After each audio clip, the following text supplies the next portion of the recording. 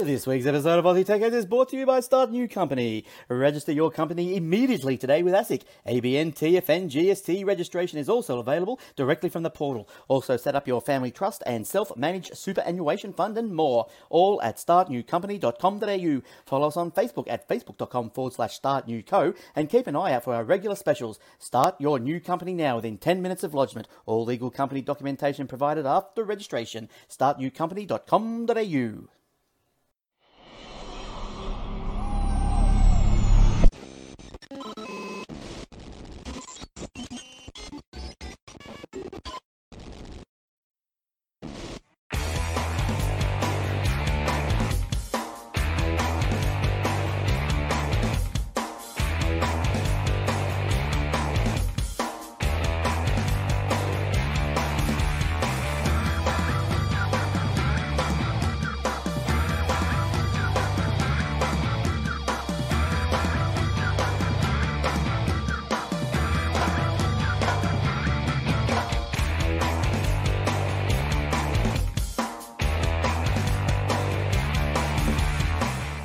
And also brought to you by athwebhosting.com.au. All our servers are operating on SSD drives, immediate activation, SSL certificates, Aussie support, domain registration and more. Easy install WordPress, Joomla, Drupal and 300 other one-click installations. Generous space and bandwidth, auto backups, WordPress help and maintenance plans are also available on Contact. If your web page is important for your business or your life, contact us today. Aussie support, secure services, athwebhosting.com.au. And now for the show.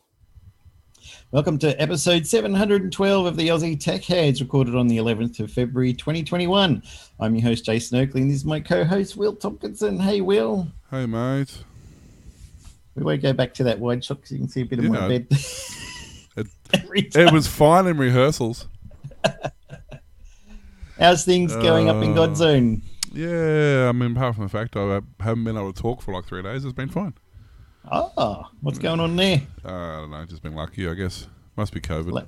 Larry Magitis. Yeah, Larry COVID.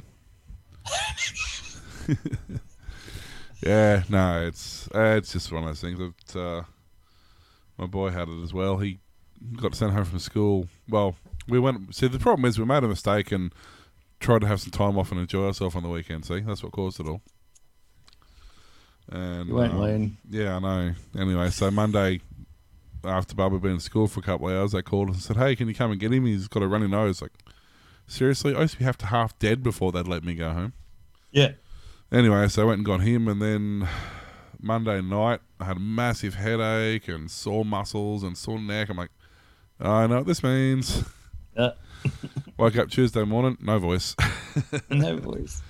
Yeah, so it's just a flu, and then I got slightly better. So I'll probably be slightly less ranty tonight.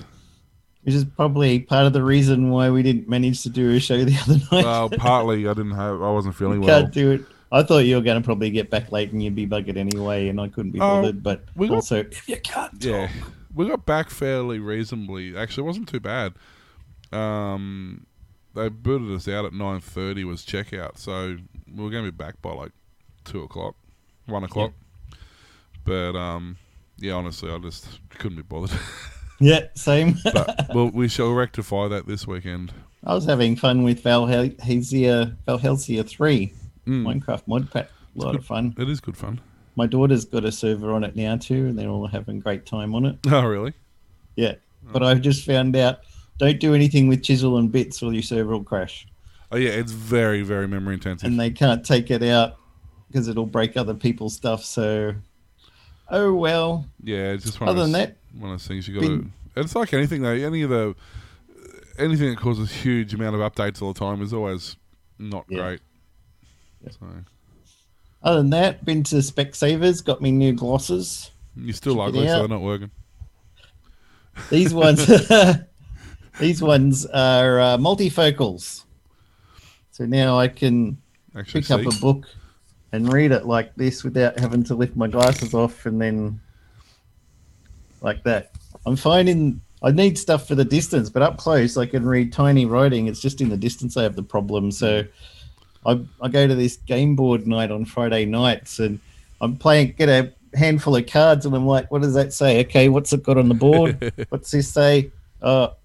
And it's just annoying. So these are really good. They're called super digital ones, which cost an arm and a leg. They're the compressed. But what happens is normally with multifocals, the center half of the glasses has got your focusing stuff and the outer edges don't have anything, so it's all fuzzy. Yeah. Then you can get the next upgrade, which means 2/3 of it is graded from the top down to the bottom, multifocal. Yeah. But the outer third is still, and now the super digital is for people who do computer stuff a lot and have monitors around and reading stuff like that. And it's just a tiny little bit down the bottom here that'll be blurry, and the rest of it is really good. So I was like, yeah, I'll go with that. And yeah, they're fantastic. I can see all the monitors. I've driven with them. They said, oh, don't put them on straight away.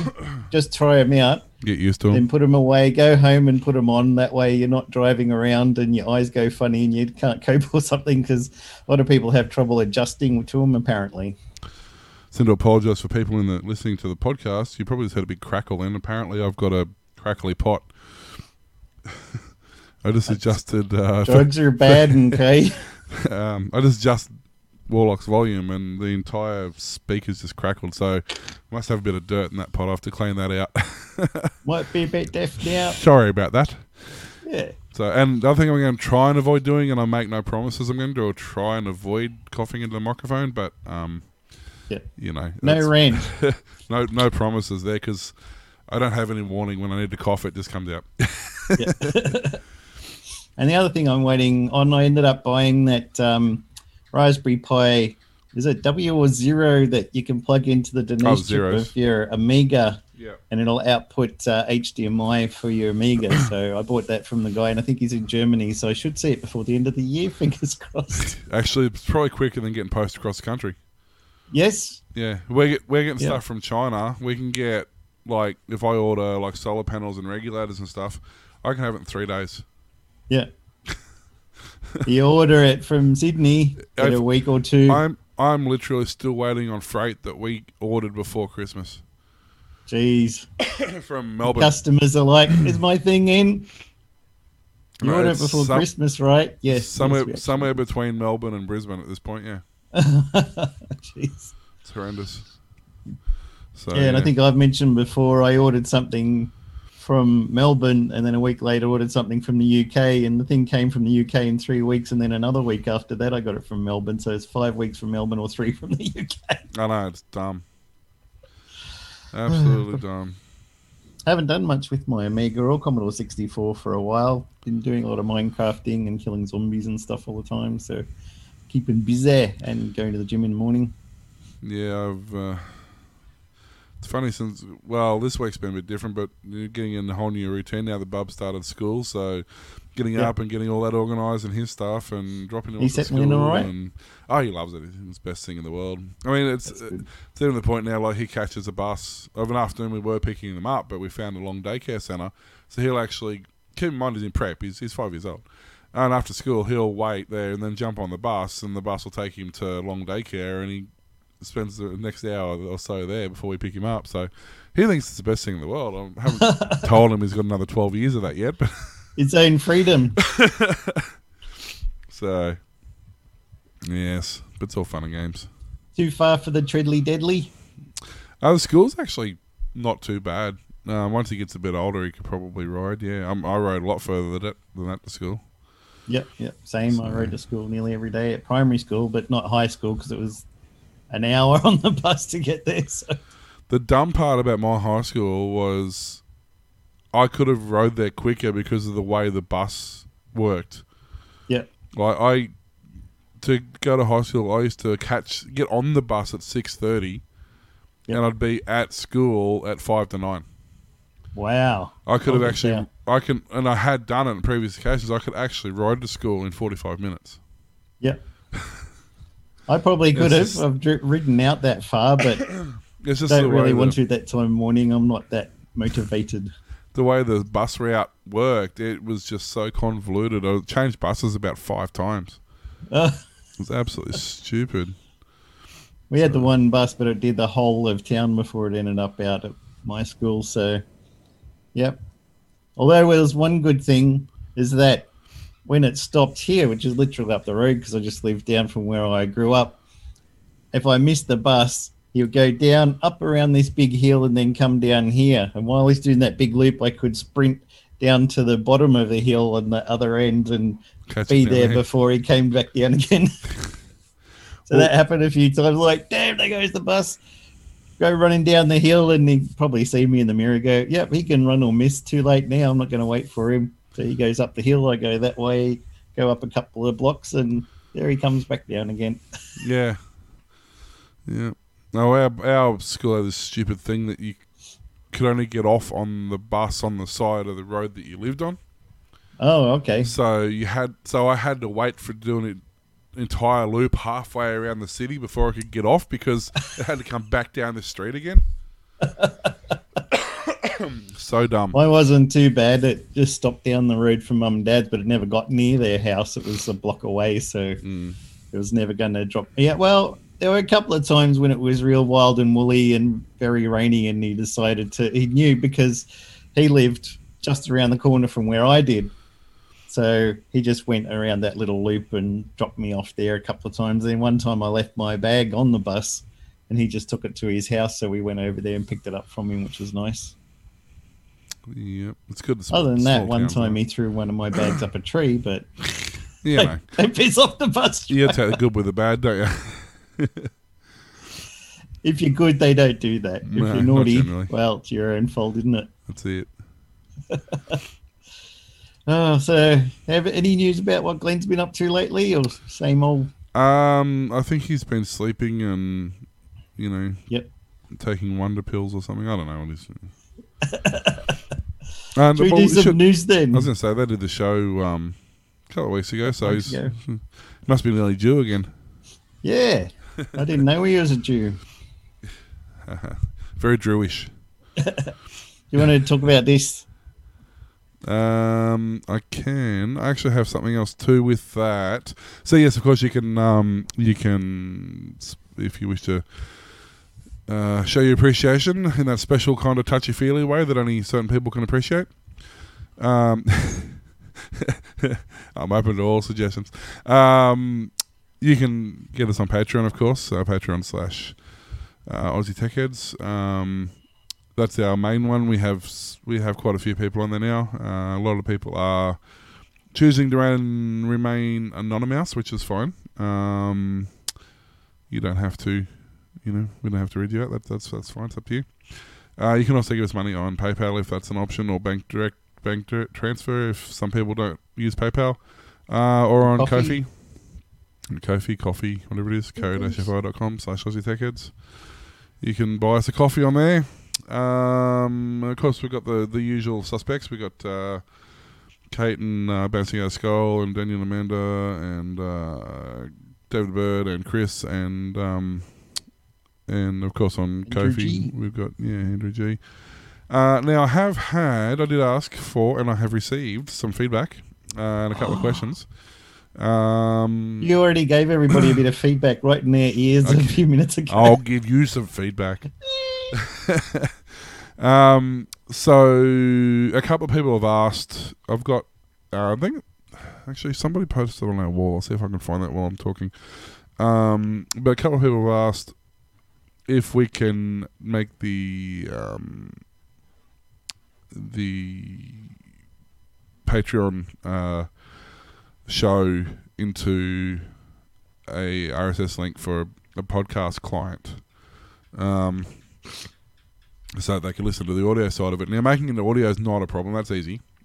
The problem comes with making a private RSS feed. It was Chris actually asked the question, and up until recently, the answer was no. There was no way of, without paying a ridiculous amount of money for it, there was no way of privatising an RSS feed to the point where it wasn't searched publicly and you couldn't access it. Patreon have had a system in place for a while where you've been able to do it, but it's only been America only. They've only just, within like 1 or 2 weeks ago, released it to be worldwide. So, yes, hopefully in the next couple of weeks I'll get all that set up, and there will be a way that you'll be able to have a feed. It'll be linked to... It links via the Patreon page somehow, and you've got to be like logged in on the browser on your phone or on the computer for it to let you in. But once it recognises that you're a Patreon, that link is active and it will work like a normal podcast link. But I'll get some more information on that once it becomes available. Also had somebody say they didn't understand the start of the show. You know, the whole spraying thing. We've never mentioned that before. Like, I see. I thought you were talking about. No, we get lots of people. We get lots of people mentioning that. No, it's, you know what Roundup is? Aussie chemical Tech worldwide. Roundup. Roundup is a thing that you spray, and that's on your weeds. Only the Patrons are going to understand this because they're the ones who have seen the video. But that's the whole. It's Aussie Tech Roundup, and the Roundup is the spraying. The Roundup is the ATR. We're rounding up the news. See, it works. And somebody else round said, up the weekend. And somebody else said they didn't like the outro. I said, well, if you don't like that, you wait for next week. Yep. You're not doing Spectrum one, are you? It would have been on Spectrum. It would have been on most consoles, actually. It was, for those who are interested, it will be I think it's the first or one of the very first arcade games ever released. So, yeah. Pong. Ping pong.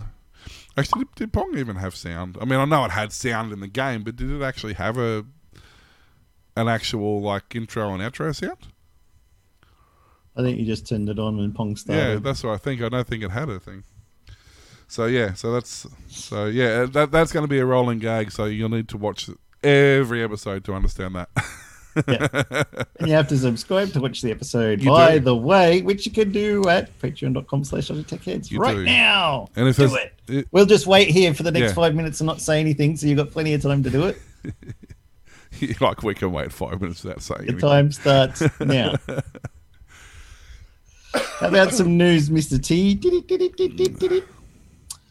Hundreds of thousands of Australians are set to receive free or subsidised full fibre internet upgrades in the coming years. But that's not stopped tens of thousands of Australians yearning for fast internet from asking NBN Co how much an immediate upgrade cost, including 8,000 in the past week alone. About 1.5 million Australians have full fibre internet. This one. Shut up. Shut up.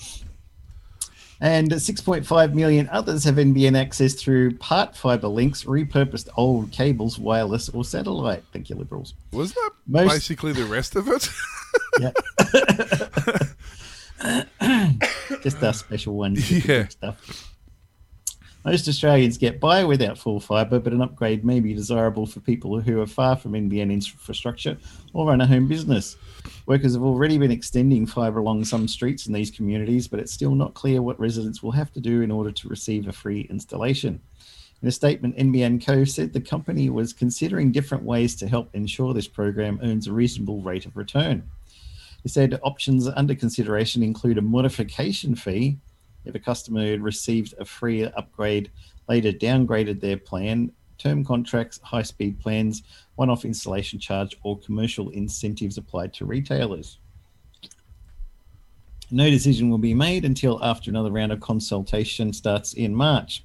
On Wednesday morning, NBN Co announced the second set of 100,000 homes in line for upgrades, including areas in Girraween, Kingsley and Wanneroo, Canning Vale, Jandakot South, all in Western Australia, Elizabeth, Gepps Cross, Salisbury and Golden Grove in South Australia, Deer Park and Sydenham, Berwick South, Cranbourne and Narrawarren in Victoria, and Campbelltown, Elderslie, Narellan, Maitland, Singleton, Tarot, New Lambton, Bathurst, Orange, New South Wales, and Albany Creek, Ashgrove, Bald Hills, Ferny Hills, Townsville, Robina. There you go, Glenn, no excuse now. And Burleigh Heads in Queensland. Although, didn't he finally get 10 meg or something there now? I don't know anymore. We just know his computer is a Dorito chip as the CPU and not anything good. His potato webcam. Now, Glenn will be happy to know that I'm pretty sure fibre is waterproof. Yeah. Yes, it is. It works underwater. His only issue is it may go floating down the river if he gets flooded again. His computer may not work underwater, but the fibre will. Yeah, that's the main thing, right? So it's good, and the speeds average speeds vary between 50 to 100, 150, depending on where you are. The average apparently is about 80 odd meg, which is fine. We're still like the 26th in the top 100 worldwide countries on internet speed. Yeah, that's it. Well, that's actually the thing. Like, it's reasonable speed. It's between 20 and 40 millisecond ping, which, unless you're playing super time-sensitive games like Call of Duty or something like that, that's fine. And realistically, you're going to get that everywhere anyway, just because most of the servers are on the side of the country. Yep. Yeah, it is $100 a month, and it's a $400 initial setup fee to buy the satellite dish and everything like that. But the neat part about it is it's portable, so if you've got a business or you've got a caravan or you just like to travel, you don't need to worry about it. Like, if at the moment, if you're using Telstra, or whoever 4G for internet and you're traveling around, you've got to stop somewhere where you can get it. Yeah. I get when I go to Port Macquarie, I get a text to my phone automatically sent from Telstra saying you are no longer in a 4G area and 4G phone calls are not enabled on this phone. Fair enough. That's a major tourist area. It's north of here. Yeah. My little town. 4G's fine. I get perfectly good 4G now. With my Xiaomi, I do. I didn't when I had the Samsung. No. With my Xiaomi, I do. But yeah, and the neat part is that because it is a satellite dish, so the one downside is you probably couldn't use it while you're actually traveling. Like, you wouldn't be able to have it active while you're traveling from one place to another. But as soon as you get to where you're going, the dish is set up in such a way that it automatically knows the closest satellite to point at, and as soon as you set it up, it'll automatically do the tracking thing and track itself to where it's got to go. So, I mean, it really does.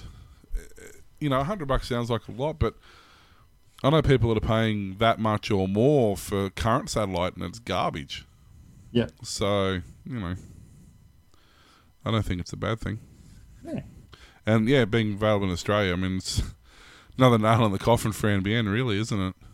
Yeah. If I had this, for example, I'm with Aussie Broadband, so I wouldn't change in a hurry, but for example, I could set that up at home when I'm at home for 12 hours a day, and then when I was at work, I could take it and set it up at work.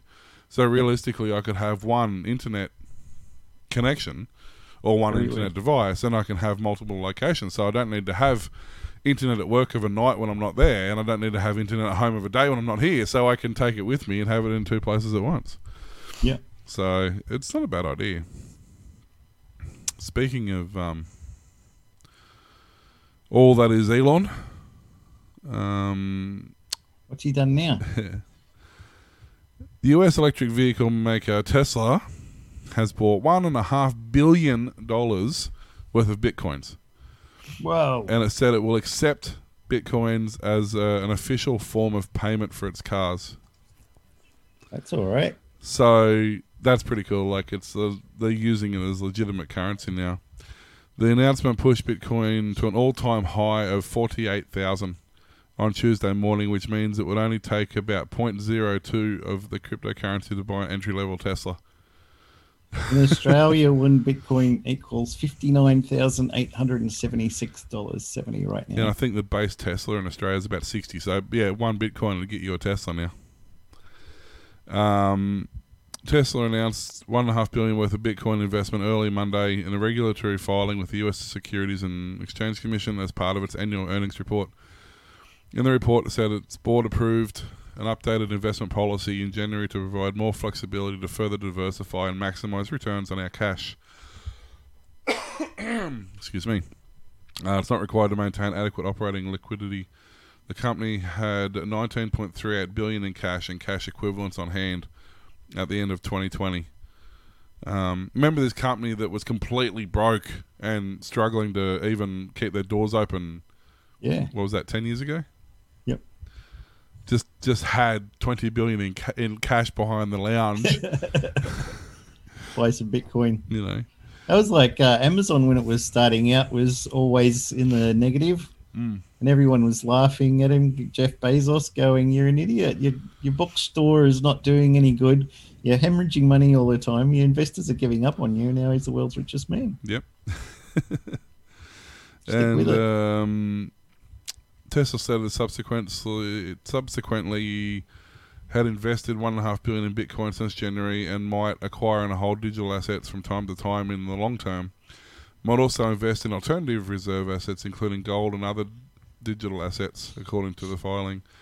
Moreover, Tesla said it expects to begin accepting Bitcoins as a form of payment for our products in the near future without specifying how crypto-based transactions will work. But anyway, the company said the Bitcoin payment will initially be on a limited basis, and the company may or may not liquidate the cryptocurrencies upon receipt. In the filing, Tesla warns users Bitcoins might pose a risk to the company's financials as cryptocurrencies have been in the past and may continue to be highly volatile. Yeah, they're only going to go up. If companies like Tesla and then say, I don't know, let's say Apple buys it, well, their value is only going to increase because suddenly they're actually usable currencies.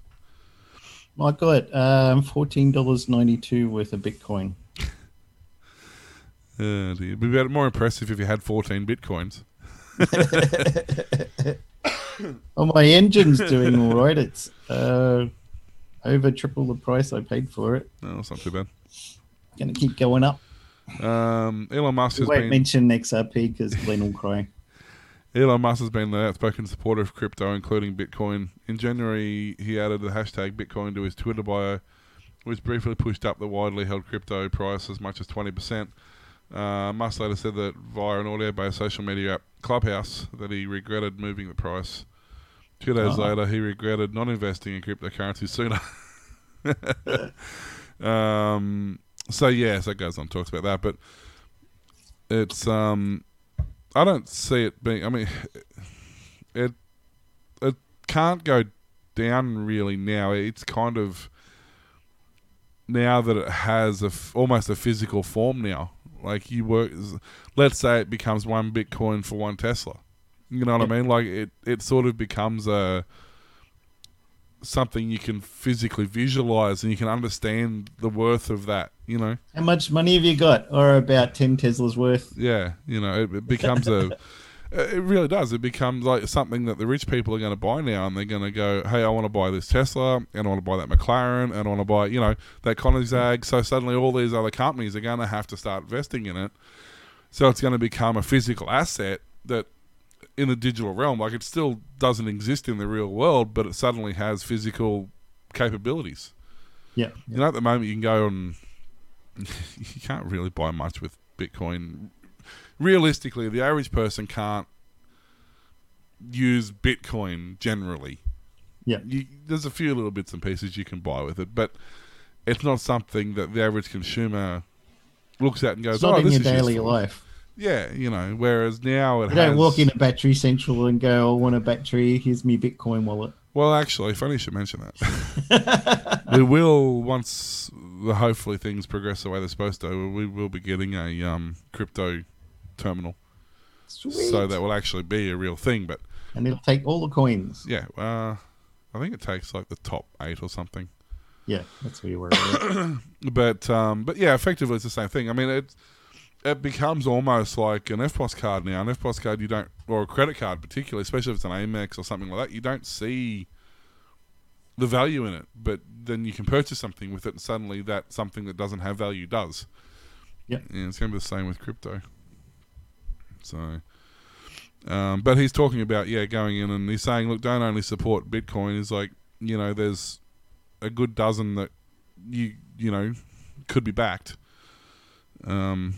You know, feel free to spread the love around and back these other ones as well. So, apparently Dell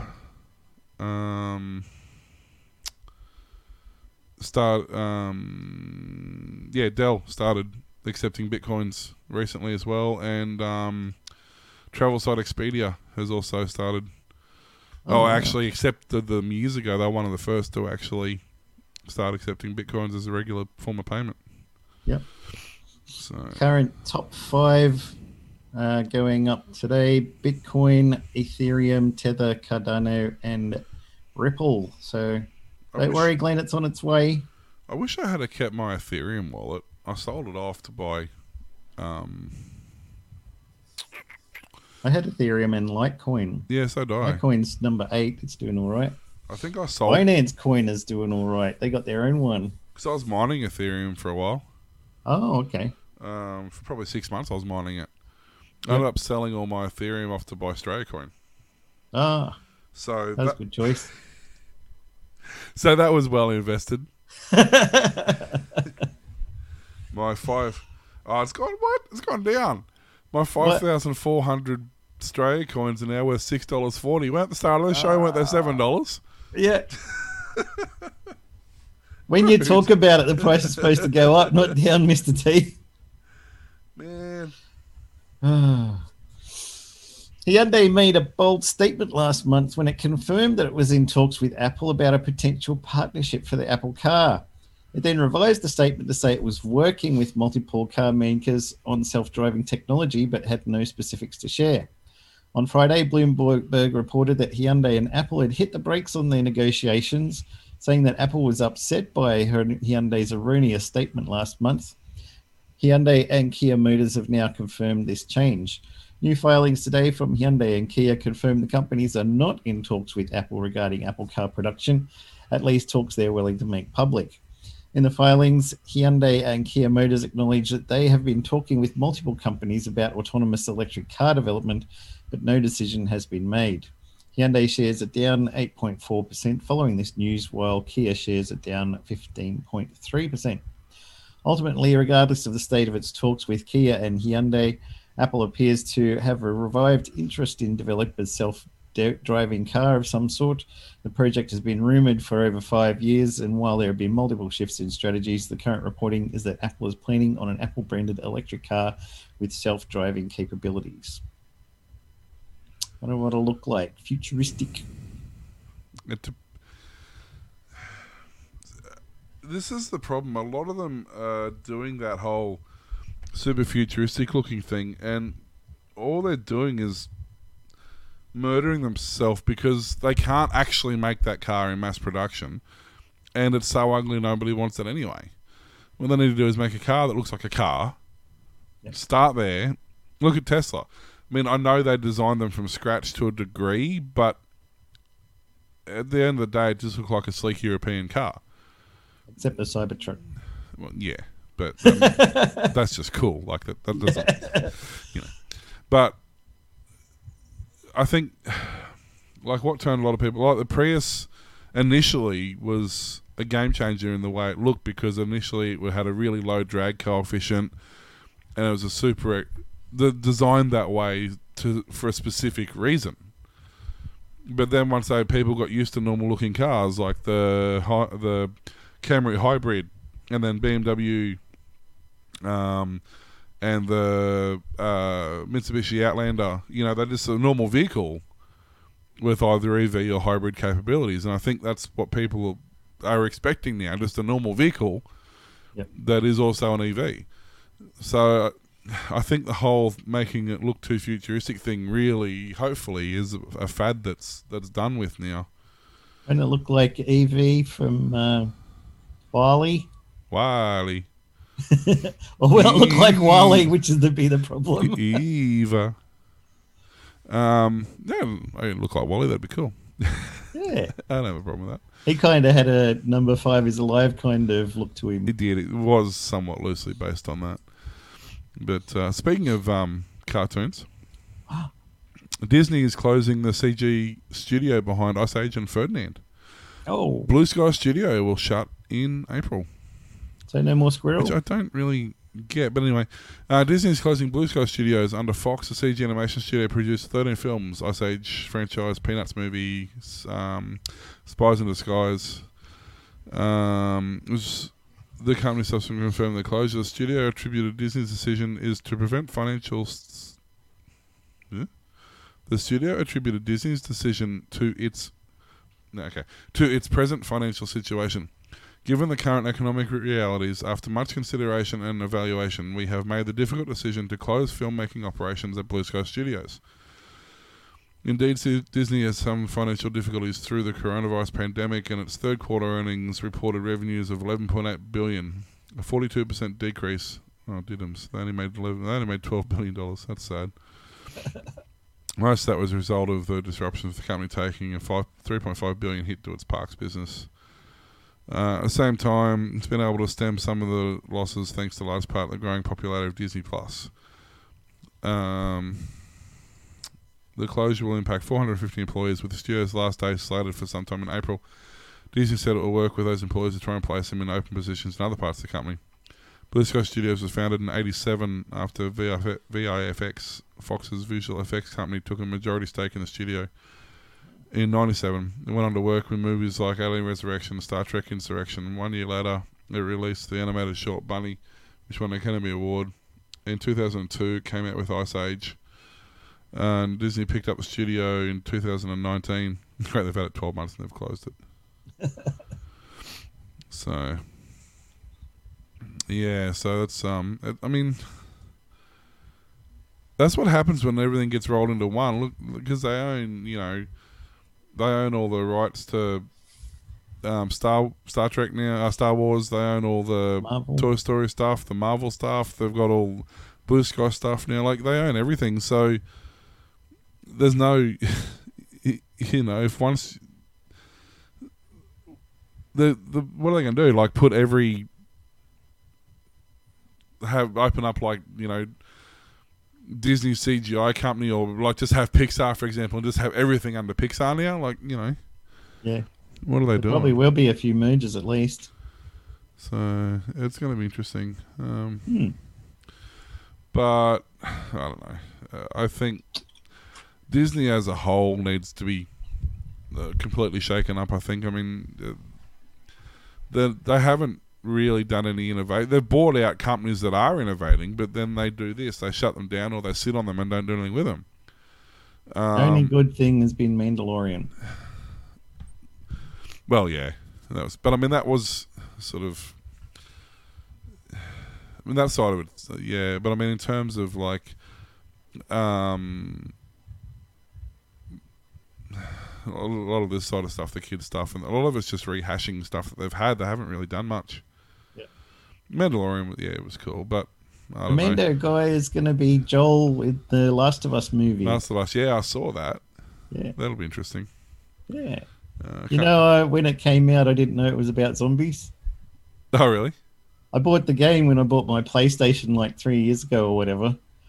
Didn't play it. Haven't played it yet. Because everyone was saying, "Oh, this is the most amazing game. You've got to go. That's fantastic." And then a couple of months later, I thought, "Oh, I'll check this out." Oh, it's about zombies. And then someone explained to me today, well, the zombies are kind of a side thing to a really nice friendship story kind of thing that brings people together and stuff. But they just have zombies as a background or something. It's not a main thing of the game or something. So because that's just what you do. Well, I do zombies every Monday night as it is, so that's probably my limit. Yeah. Oh, actually, and I play Minecraft, and that's half zombies too, so... Yeah, but they're sideways-looking zombies. And they all just want to hug. They still haven't fixed that after how many years? Yeah. Hyper One, a new startup from Bevan Slattery, has revealed plans to spend $1.5 billion building a private Australia-wide fibre backbone with interconnected points for new subsea cables. A massive project investment was unveiled in the early hours of Thursday, today, and is described as the largest private digital infrastructure project in Australia's history. It includes the deployment of 20,000 plus kilometres of fibre, connecting major data hubs in every capital city in every state and territory across Australia. Hyper One will also create new major interconnection points for more international undersea cables to Australia from Asia and as far as the Americas and Antarctica. international interconnections appear to have been slated for Darwin, Perth, and Sydney, according to a map on the project's website. With the current geopolitical instability in the region, there's unprecedented opportunity for Australia to become the region's leading secure and stable hub for future industries and jobs. He said that the Hyper One transmission network will be capable of carrying over 10,000 terabits per second, more traffic than every other national backbone built in Australia's history combined. That's a lot of terrified bits. All those terrified bits. Poor things. What they do to deserve terabits, rah. Yeah, we'll see. I'm always skeptical about we're going to do. I was like, yeah, well. The NBN was going to be good once too, you know. Yes. And for a lot of people, it's not at all anything. I don't have a story on. I read it before. They said that this year they just paid back. Was it 1.6 billion of their $24 billion that they owe the government? And that was all done through private investors. So Stephanie Bean Dixon, who used to do the Good Game show, now does Back Pocket. Her internet drops out all the time, and they were supposed to have NBN connected like 6 months ago, and they're just like, no, we're not going to do it now. You can stay on your crappy dial-up, or probably ADSL 2, I'd say, because she does do some streaming stuff, but then it just drops out for a couple of days and can't do anything. That's just in the Blue Mountains. Yep, doesn't surprise me. Not that far out of Sydney. No, not at all. Ridiculous. You know how we're talking about new networks new social networks, I guess, that are starting up, whether we've got, Minds is becoming popular, or what's that one Elon told everyone to go and see? Sign up. Remembered, was it Diaspora that was going to take on Facebook and be the new own your own data social network that never went anywhere? Yeah, there's like MeWe and Peacock. Well, Peacock has just been picked up by WWE. And it will be the exclusive streaming for WWE for 24/7. Wow. Which is really interesting because they've traditionally had their own channel on, like Foxtel, or I guess some form of pay TV anyway. I don't know what it is in the States, but it's Foxtel here. But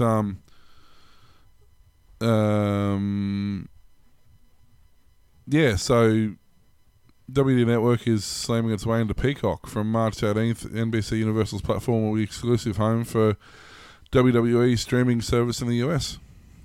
Wow. So that's got to be a big deal. Under a multi-year deal, Peacock Premium subscribers have access to a 24/7 WWE Network.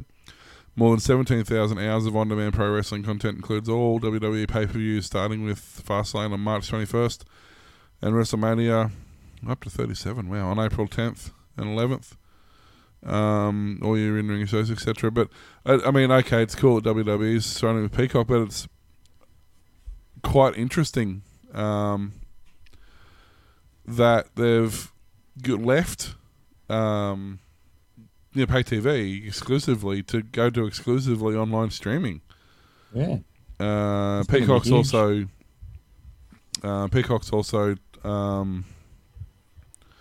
looking to get Premier Soccer League, NHL, and NASCAR exclusively, and they're looking to take down NBC. Jeez. That's a big call, And now you've got like The Office will stream exclusively on Peacock. Wow. Yeah. And there's the new episodes. They're putting them on Peacock. There's Peacock suddenly gone from this thing that nobody's heard of to suddenly just overnight getting these big shows. It's really bizarre. Invest in Peacock, right? Yeah, pretty much. I mean, it's owned by Comcast, so obviously they've got the bandwidth to do it. Yep. But the Tokyo Olympics is going to be streamed on there. Where are we? It's also going to have... They're going to have their own set-top box to it, so as well as being online, it'll be like a Foxtel deal where you'll have a thing. Mobile, obviously, all different platforms, that sort of stuff. The only thing I can't find information on is what the availability is like in Australia. I believe at this stage it's only through the website. It doesn't work. There's a PlayStation 4 launch for it, but apparently it doesnn work here. Fire TV and Roku don't work. And a lot of the current smart TVs don't have options for it at the moment. So I'm guessing it's only going to be browser. Which I think, didn't Hulu just start that way? They were only browser based initially anyway. And then they picked up the other stuff. But you've got two choices. You've got Peacock, you've got like a paid version, and then you've got a free version, ad supported. Has a less limited run of shows, but still has a lot of them, or a lot of them that would premiere one night. You've got to wait 24 hours before you can watch it. But it's paid by ads, so you don't have to pay for it, and then you can buy, like if you want to watch the Olympics, for example, you could buy the premium pack and watch the Olympics in real time, after a payment for it. But yeah, it's got Premier League matches, NFL, wildcards, Ryder Cup. So yeah, it's a lot of their. It's effectively going to be whatever's on NBC by the sounds of it. It starts at $10 a month.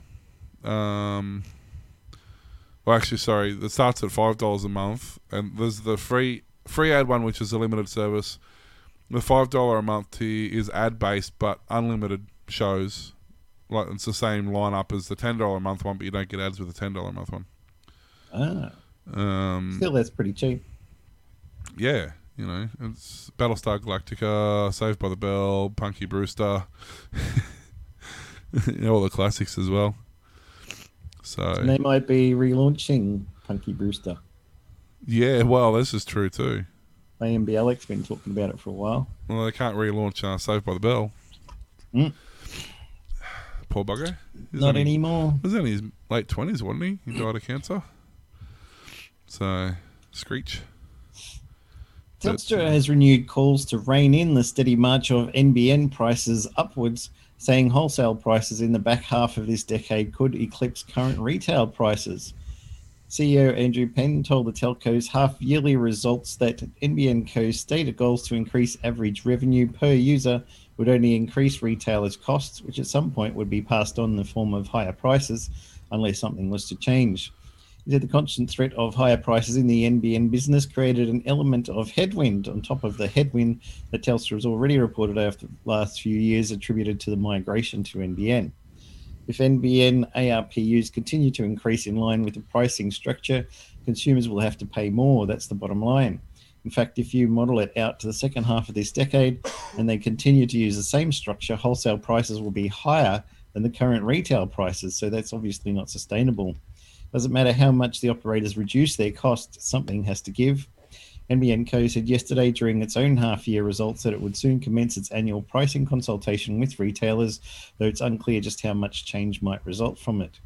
NBN Co obviously are not committing to what's going to end up, but I hope that through that pricing consultation, we can start to see some reasonable changes that actually lead to an industry where consumers can win, so they don't have to face significant increases to access.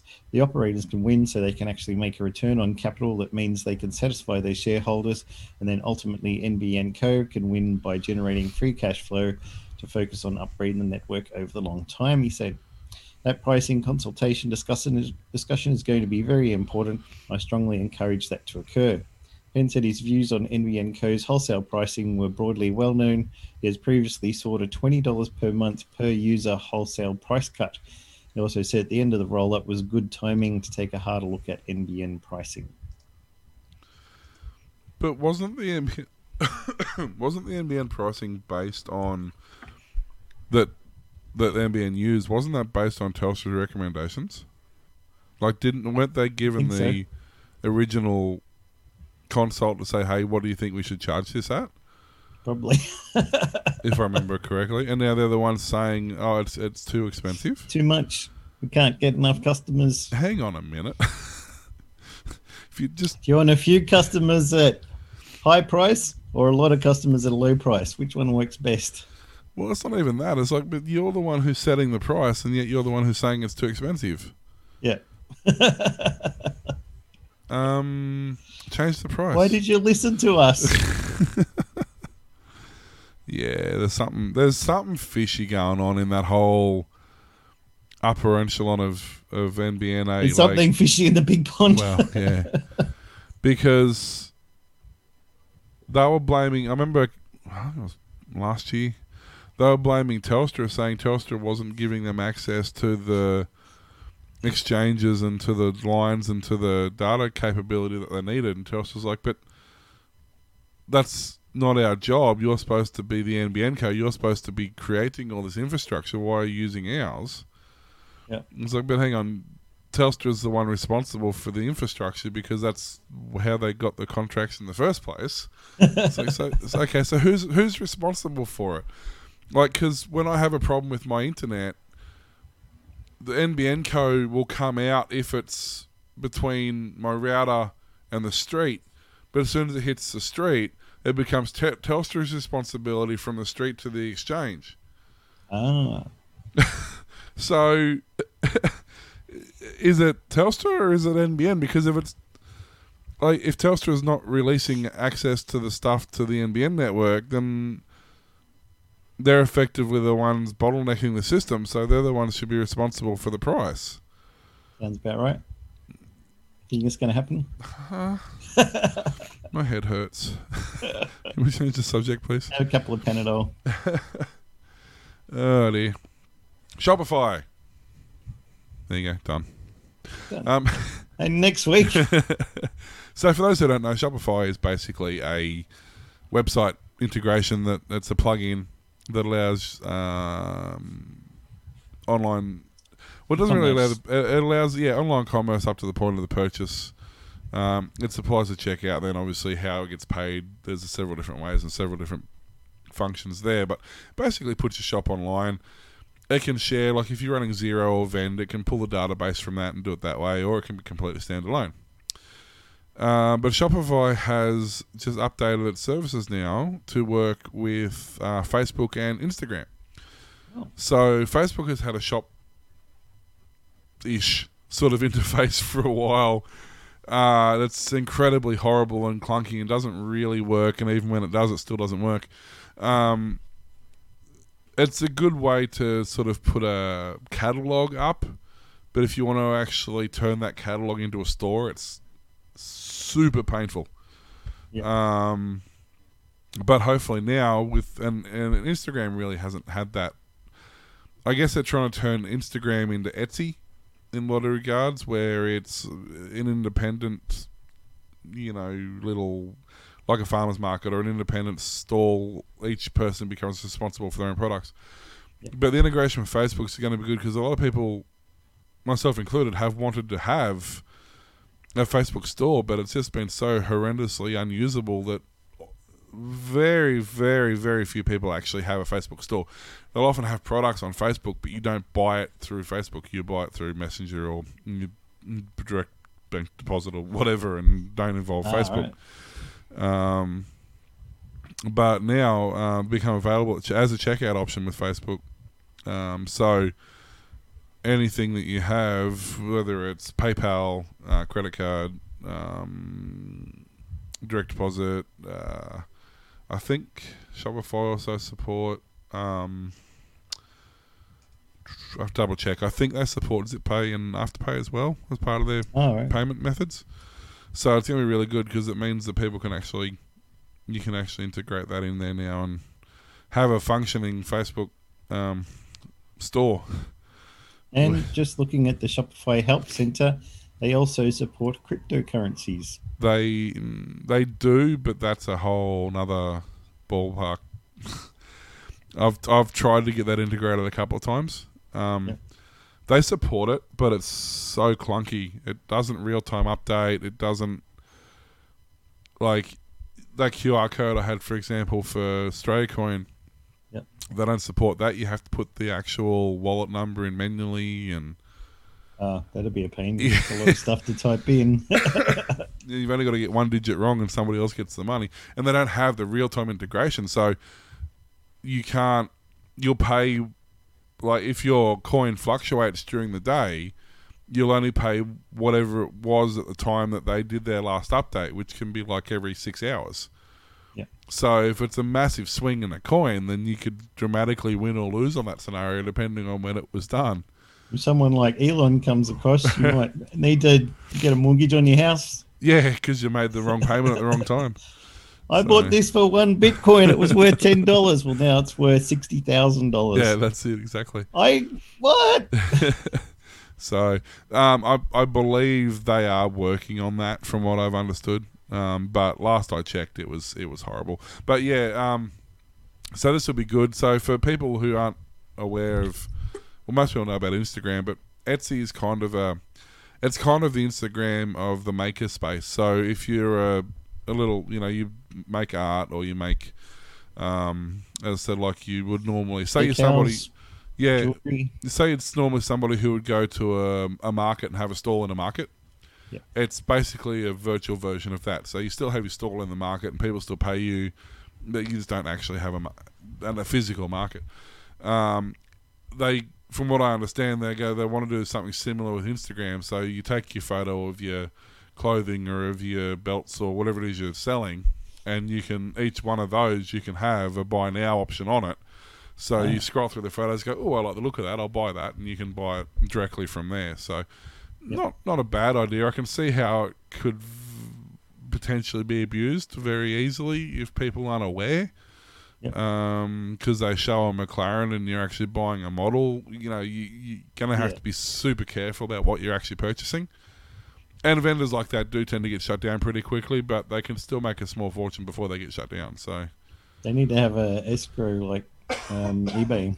I was going to say, yeah, I don't know if the escrow is part of Shopify. But yeah, eBay has it, and a few of them have it now. AliExpress has, and Banggood.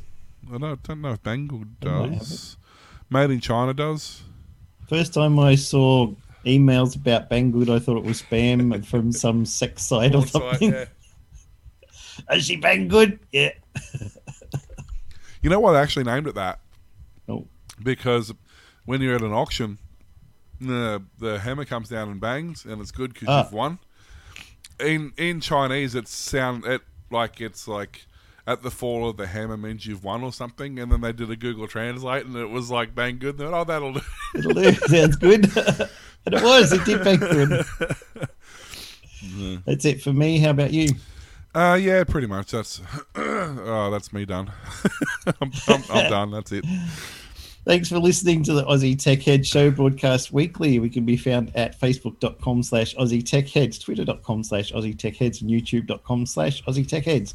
Also now at patreon.com/Aussie Tech Heads. Sign up for $4 a month, $10 a month, or from several other tiers. See the site for details. We now have extra episodes of Aussie Tech Heads called Aussie Tech Roundup, apparently, just for the Patreons. So sign up if you want to access those. If you're already a subscriber, you'll get an email when we upload them. If not, log on to Patreon and watch it there. Also, coffee.com/Aussie Tech Heads. It's ko-fi.com. Make a one-off donation of any size. You can email us, Glenn, Will, and Warlock at aussietechheads.com.au, and you can hear Aussie Tech Heads on aussietechradio.com 24/7 back-to-back play of some of the best tech-related shows from around Australia and New Zealand. New shows added each Friday. See you later. Thanks, guys. Bye.